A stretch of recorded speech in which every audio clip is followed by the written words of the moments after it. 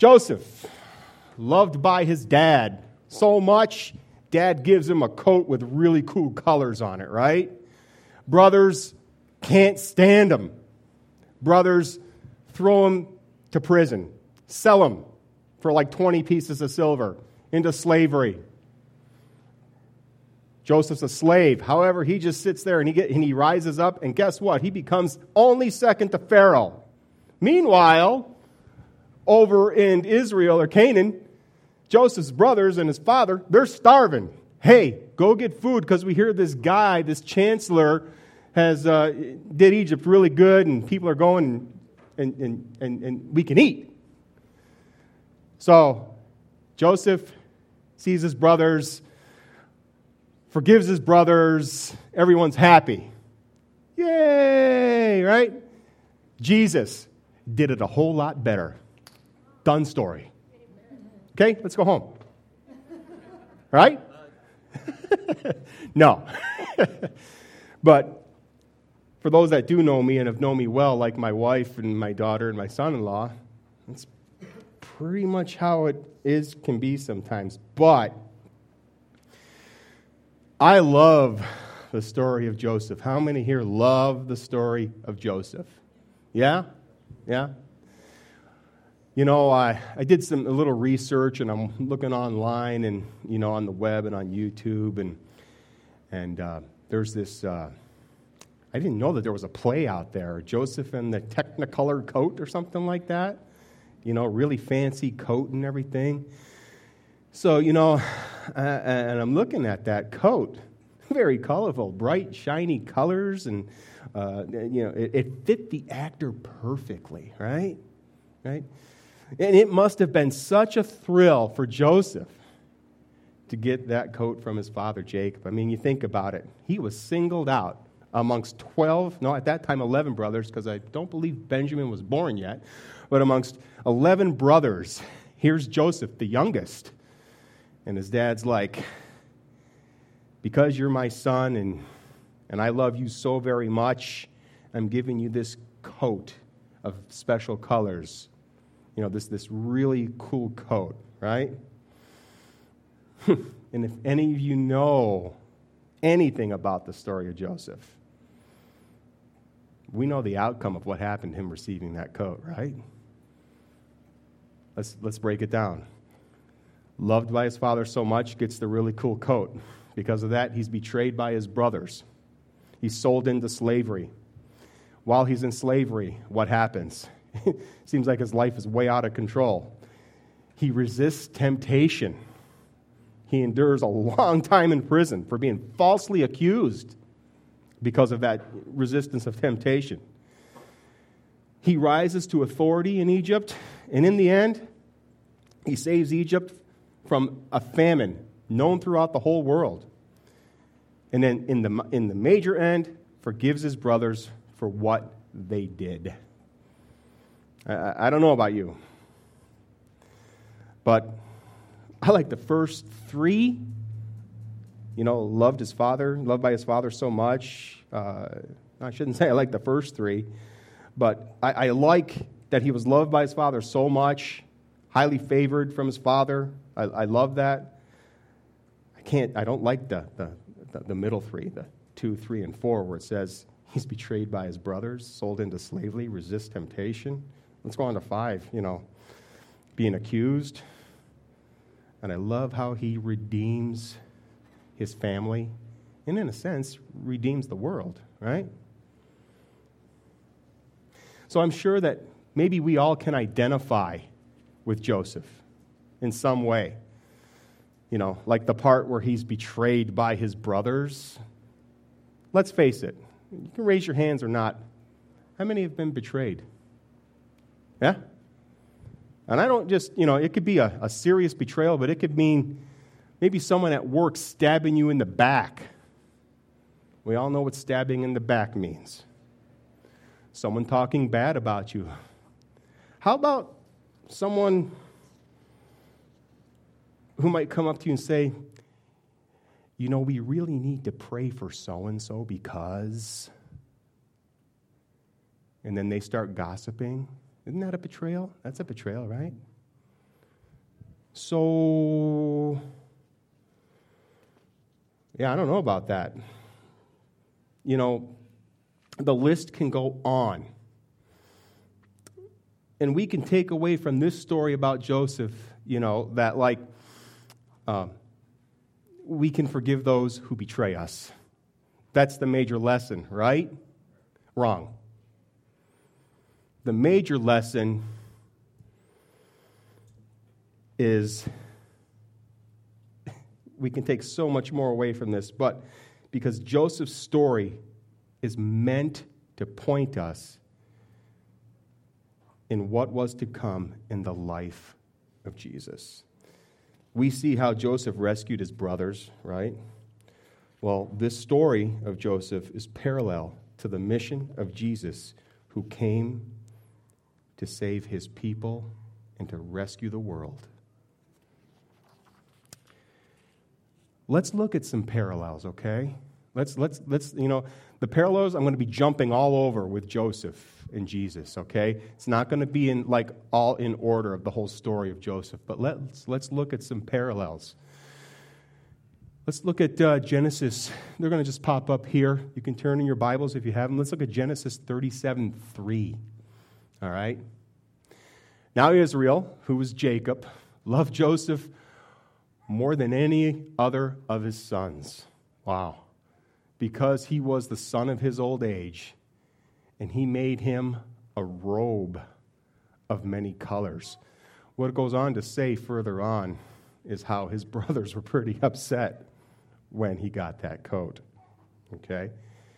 Now let's parallel Jesus in this. Jesus who would be better and truer than Joseph. So let's look at the parallel. Okay? Matthew 3:17.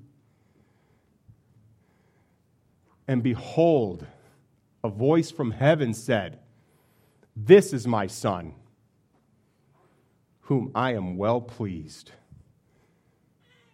See how much, you got Jacob recognizing Joseph. You got the Father in heaven recognizing the Son. God the Son. You got God the Father recognizing God the Son and saying, "I love him. I am well pleased with him." Much better. Joseph was betrayed by his brothers and traded for silver. Genesis 37:28. I got something really cool out of this as I was reading and then did the parallel. So it says, then the Midianite traders passed by. Now this is when his brothers are saying, hey, let's sell him to these guys. And they drew Joseph up and lifted him out of the pit and sold him to the Ishmaelites for 20 shekels of silver. And they took Joseph to Egypt. 20 shekels of silver. Now, I don't know how much that is. But then if you look at Matthew 26:15, let's look at what Jesus was traded for. And this is Judas going to the Pharisees and say, hey, what will you give me if I deliver him over to you? And they paid him 30 pieces of silver. Now, it's kind of a morbid way to look at this, but Jesus was sold for more than Joseph was. Truer and better than Joseph. All right? Amen? Look at Joseph being tempted. If you go to Genesis 39:9, he's tempted by Potiphar's wife. He is not greater in this house than I am, nor has he kept back anything from me except yourself, because you are his wife. How then can I do this great wickedness and sin against God? This version here, if I read the verse before it, I think it's 39:8. Potiphar's wife just got right down to it and said, let me see here if I can grab it here. 39:7. That's from the ESV. This is what it says in the New Living Testament. 39:7. This is pretty like, wow. Joseph was a very handsome and well-built young man, and Potiphar's wife soon began to look at him lustfully. "Come and sleep with me," she demanded. And he resisted. All right? Now let's look at Jesus resisting temptation. Go to, we got Hebrews 4:15. 4:15. It's okay.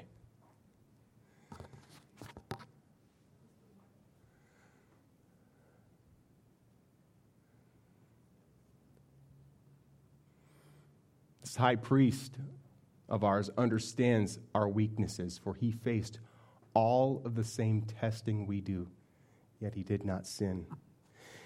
You know, that's absolutely amazing that Jesus faced it all. And I've shared with people that there is nothing new under the sun, okay?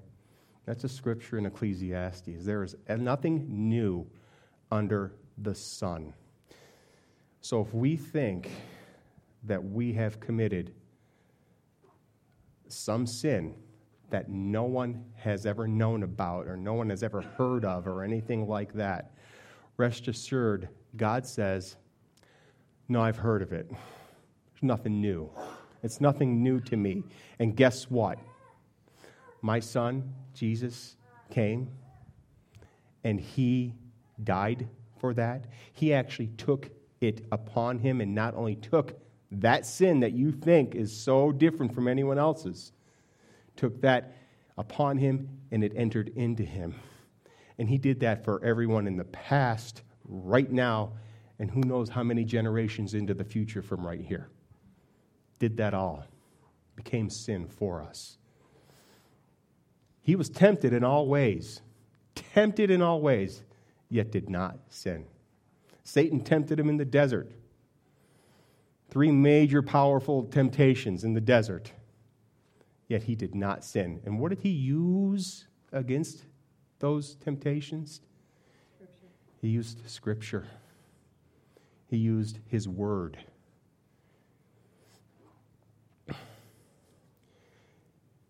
You know, Joseph was thrown in prison, and there were 2 prisoners that were there with him. One died, one was executed, actually, and the other one lived. That can be found in Genesis 42 through 3, okay, and 21 through 22.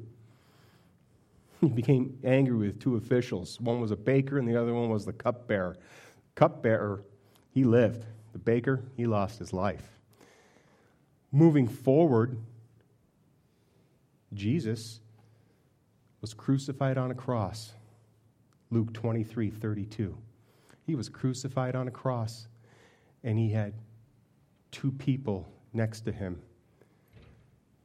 Here's where it gets better. Better for one person, okay? One person mocks Jesus. The other person says, "What are you doing mocking him? He's done nothing wrong." Falsely accused, right? He's done nothing wrong. Yet you're mocking him. And he looks over at Jesus and says, "Jesus, please remember me in your kingdom." And Jesus says, "I tell you, today you will be with me in paradise." Joseph,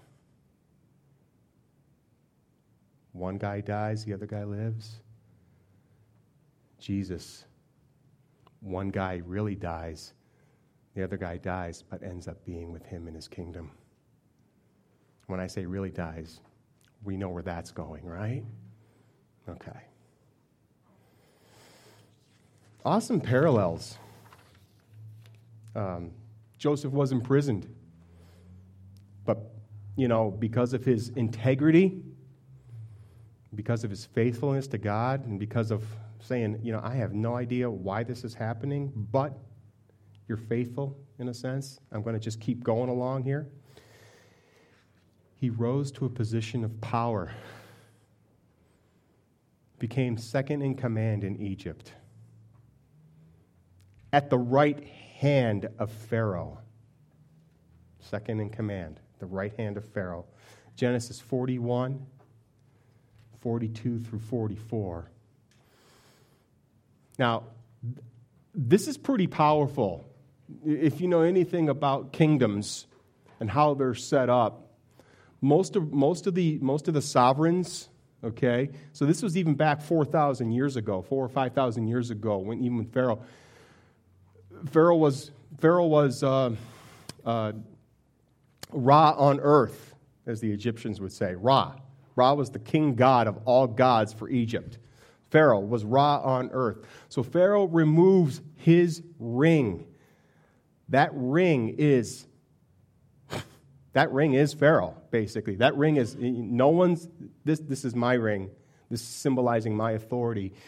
And he puts it on Joseph's finger, dresses him in fine clothes, hung a gold chain around his neck, made Joseph ride in the chariot only reserved for the second in command.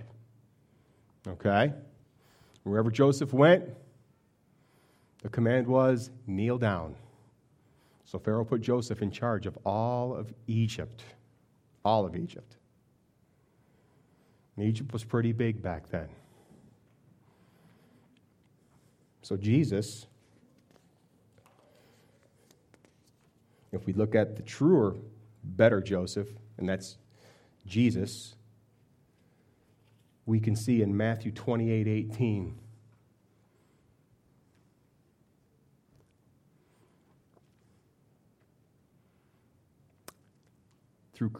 Thank you.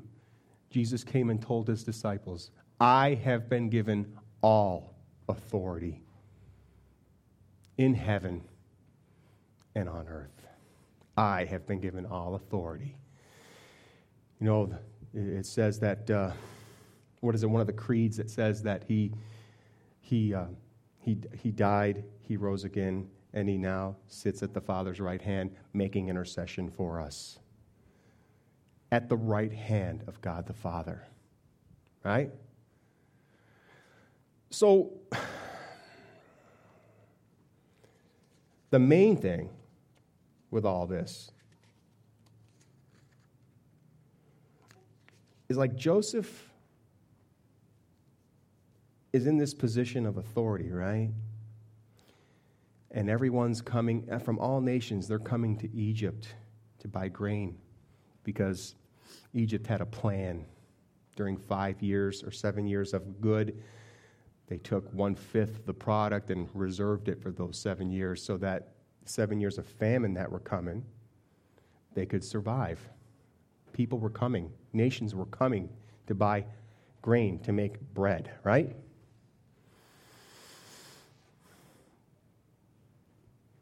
Even when his family, who was up in Israel in Canaan land, Jacob's like, go and get food before we starve. Tells this to the 11 brothers now, because Benjamin's born now. 11 brothers, go. Joseph, when he sees them, immediately recognizes them, right? And finally, what's Joseph do? He actually forgives those who betrayed him. He actually forgave those who stabbed him in the back. Those who talked bad about him to others. I'm going on with what I said earlier. Those who prayed about him and the problems that he has going on. Right? He forgave them. What an awesome thing. What an awesome thing to forgive the 10 guys, because like I said, Benjamin wasn't even born yet, to forgive the 10 guys who threw you in a pit, would have left you for dead, but said, we can't leave him for dead. So they sold him into slavery. But Jesus, what great mercy Jesus has shown, right? Colossians 1:13-14. What great mercy Jesus shows us. If you could bring that up for me. For he has rescued us from the kingdom of darkness and transferred us into the kingdom of his dear Son, who purchased our freedom and forgave our sins. He purchased our freedom. He forgave us of our betrayal towards him. Right? Remember, think about that. He forgave us. Every one of us. Every one of us here. Forgave us all. I mean, and he showed mercy on us. Because, let's face it, where were we destined because of what Adam and Eve did, right? Where were we destined? Sure not heaven. We were destined to hell. To God's wrath on our lives. That's what we were destined for, was God's wrath. But because of Jesus, who came and was betrayed by someone so close to him, we were so close to him, right? But we betrayed him. We betrayed him. I think that's awesome that he would just forgive us like that. But you know what? It takes an act on our part to surrender to God, saying, forgive me. Forgive me, Lord. I am just undone in your presence. I am undone in your presence, and I stand before you, a sinner. Forgive me. I want to follow you now. I want you to be my God. You're my Savior. I want you to be my God. I want you to be my Lord. It takes an act of us just saying that. He's not afraid to hear what you have to say. He understands exactly where you're at. You know, he's not afraid.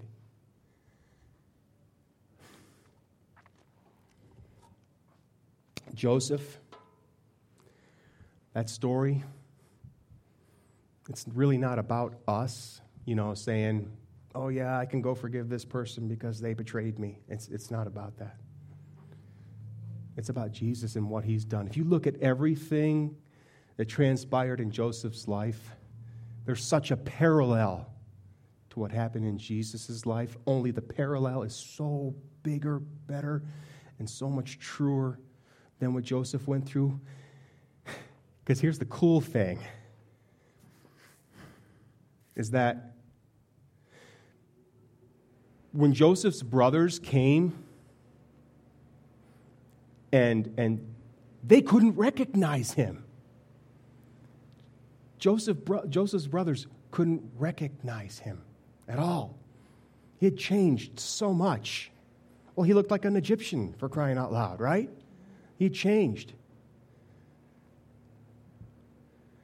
But thanks be to God that when Jesus calls us home, we're going to recognize Jesus.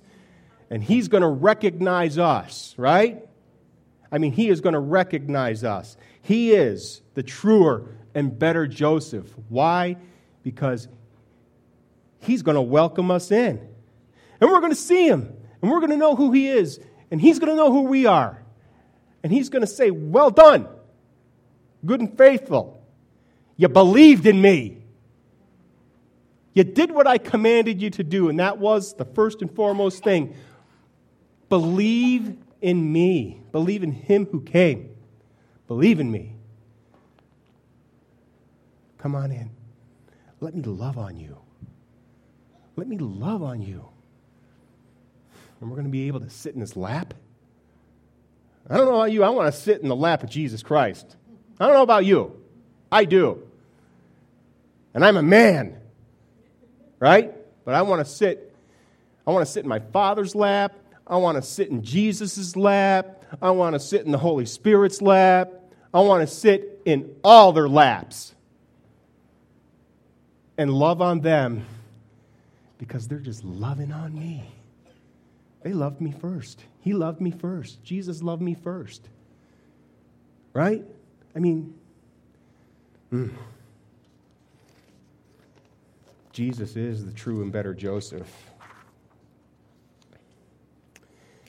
But you know, like Joseph got the coat of many colors and it was really all cool and decked out. Jesus has got a bright, shiny white robe. To me, that's a whole lot better than all the colors. My eyes would get bugged out with all those colors. Right? Jesus is pure.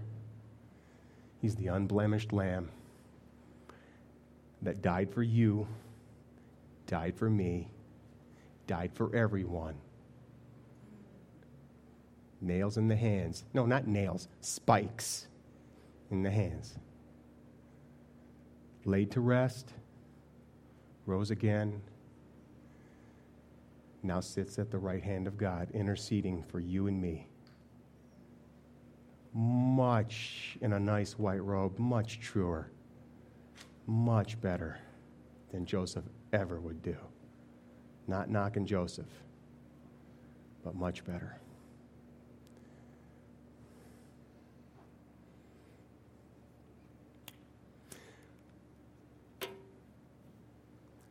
I don't know, maybe you're here today.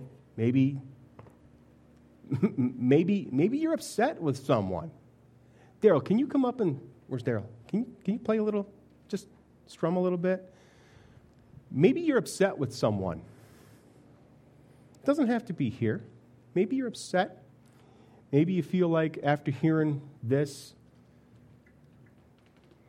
that you feel maybe someone, or you know, forget feeling, but you know that someone maybe has stabbed you in the back, be it at work, be it here. Maybe someone's talked bad about you. Maybe a family member has, just totally, turned their back on you and just wants nothing to do with you and just, that's a betrayal when a family member wants absolutely nothing to do with you just because, for no good reason, or because you looked at me wrong, or because you said something that they got a little miffed about and didn't have the guts to come and talk to you about, so they're just going to go ahead. I never want to speak to you again. Maybe you have that going on. Maybe it's deeper than that. And maybe you're sitting there right now saying, maybe I've betrayed Jesus. Maybe I've betrayed Jesus. And maybe I just need to make things right with him. And go and tell him, I did you wrong, Jesus. Whatever that is. I did wrong in your eyes. I need you to forgive me, Jesus. And I want to be your child. Or I want to be your child again. Not that you never were his child. If you were saved, born again, but in your own heart you feel, I just need to get back to Daddy. And I need to do it through Jesus. Maybe maybe you're one of those two that I've mentioned.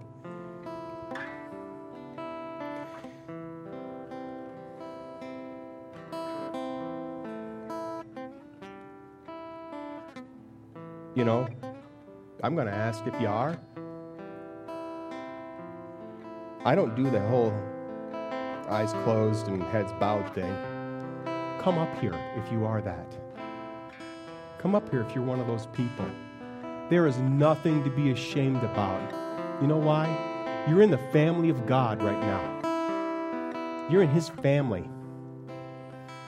And if you want prayer for that, I could tell you it goes no further than whoever you're praying with.